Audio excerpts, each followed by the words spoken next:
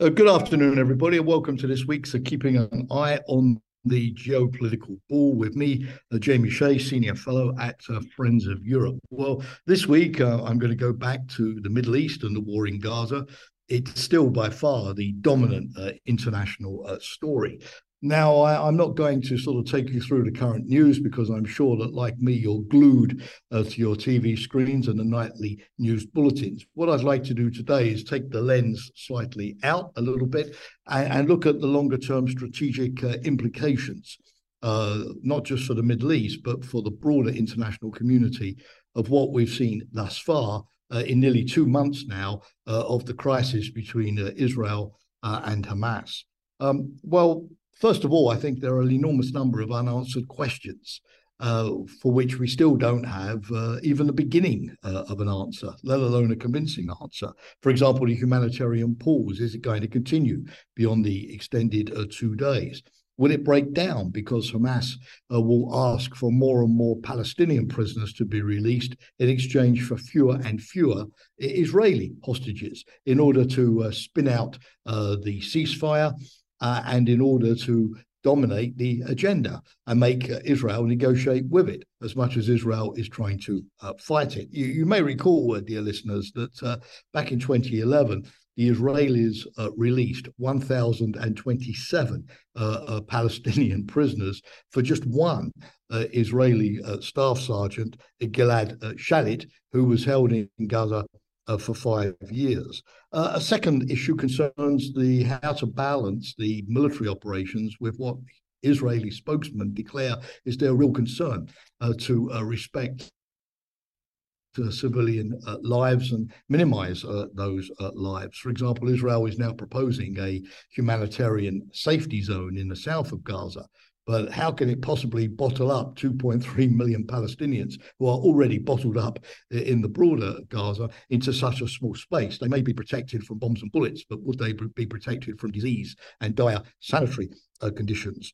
There's, of course, the question of Israel's military objectives. It still speaks about eliminating Hamas, but is that feasible? Is it not more realistic now to have some more modest and achievable objectives, such as wind up the tunnel complex that Hamas has in Gaza, or destroy their missiles, or force their leaders into exile, or whatever, so that it would be more difficult for Hamas to attack Israel, particularly on the scale of what we saw on the 7th of October. Another big question is what's going to be the future of Gaza if Israel does not continue with its military occupation, and it says it will not. Who's going to run the place? Will it be the UN?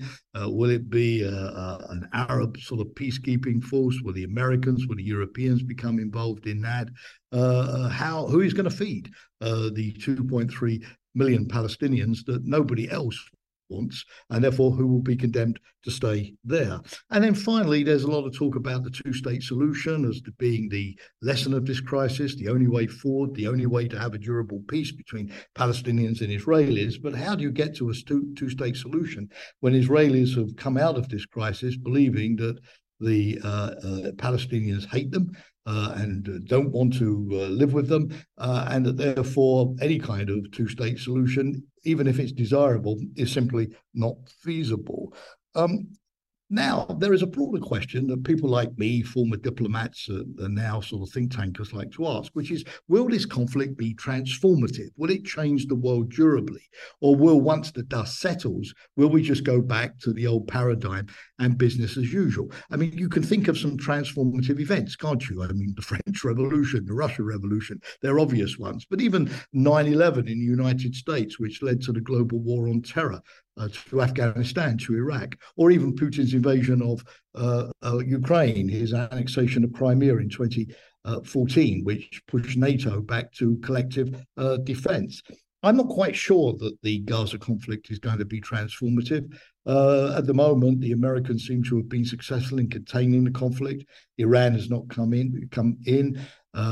Israel probably, once the dust has settled, will go back to being divided as it was before between hawks and doves, those who want the total security situation vis-a-vis those who are prepared to negotiate. Probably will have Hamas still out there somehow. We'll certainly have Hezbollah in Lebanon and the other pro-Iranian militias in Syria and Iraq and elsewhere. Israel will still be worried about Iran's developing nuclear program. But even if this conflict is not transformative, what I would like to emphasize today is nonetheless some initial interesting conclusions that I'm seeing, and which I think that Western policymakers need to think deeply about in the weeks ahead. Number one is assumptions. Israel got involved in this crisis because it had assumptions about the behavior of Hamas, that it would be wedded to the status quo, that it wouldn't undertake a military campaign, except for firing the occasional rocket into Israel, that were proven to be wrong.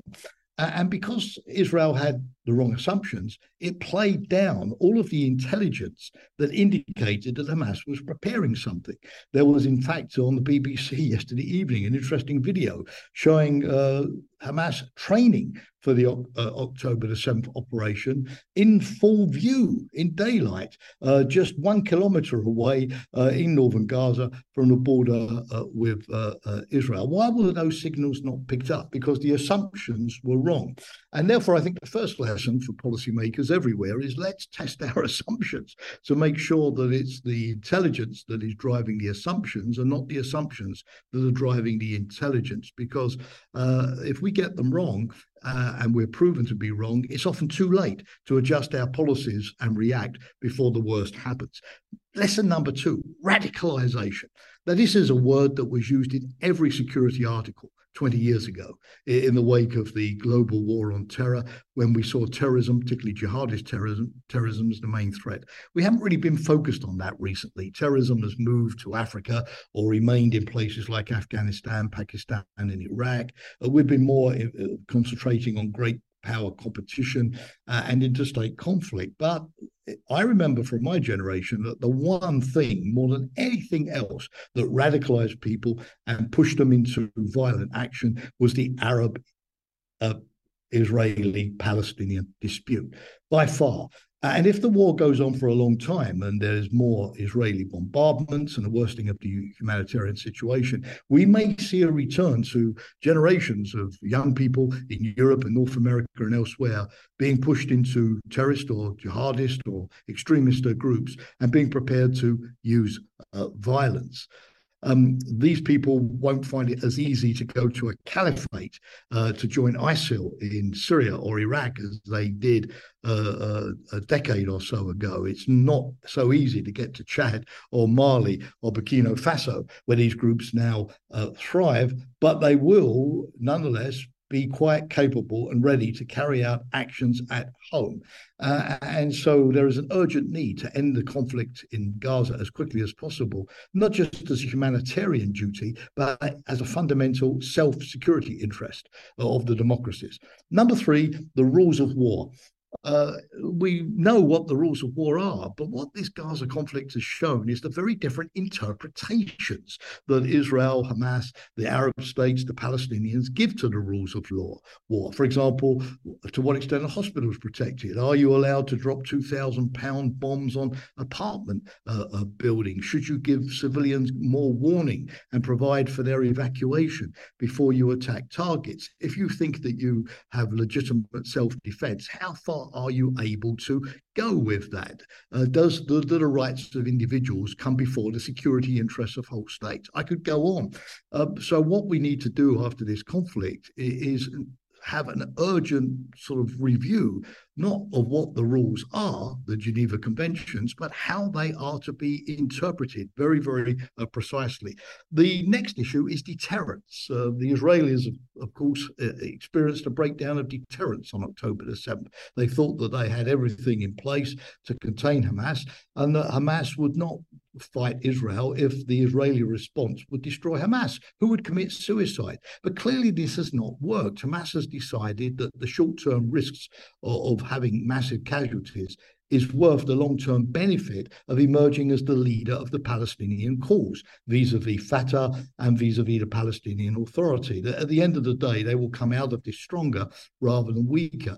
And if we look at Putin and Ukraine, we see also that the West believed that the threat of economic sanctions would deter Russia. They didn't. Or we believe that the pain that Russia has suffered as a result of sanctions would force it to negotiate and withdraw from Ukraine. It hasn't. So we need to make sure that we really understand whether our adversaries calculate the effect of deterrence in the same way that we do as well. And finally, the new economic order. It's an interesting mix what we're seeing. On the one hand, the old is still there. The United States is still the indispensable nation, the one country that can really get a truce done, can get the Israelis to agree to humanitarian aid, can form both a coalition with Arab states while nudging Israel towards greater moderation. The United States is still, to quote Madeleine Albright, the indispensable nation, and the EU continues to be plagued by the same divisions and the lack of political leverage commensurate with its economic aid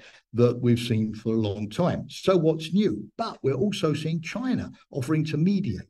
We're seeing the greater role of the Arab states forming negotiating teams and getting involved. We're seeing a small country like Qatar play an outside role in negotiating the hostage release. We're seeing the BRICS meeting. We're seeing the Organization of Islamic Cooperation meeting, the Arab League meeting, ASEAN in Asia meeting. So in a way, we're seeing the new multilateral order where the old states still matter, but only to the extent that they can increasingly work with all of these new partners harmoniously. It's an interesting thing. So that's where I stop for today. The war in Gaza, tragically, is not yet over, but already there is a lot of meat for we in the strategic community to be thinking about if we want to come out of this with more security rather than less. Thank you for listening today.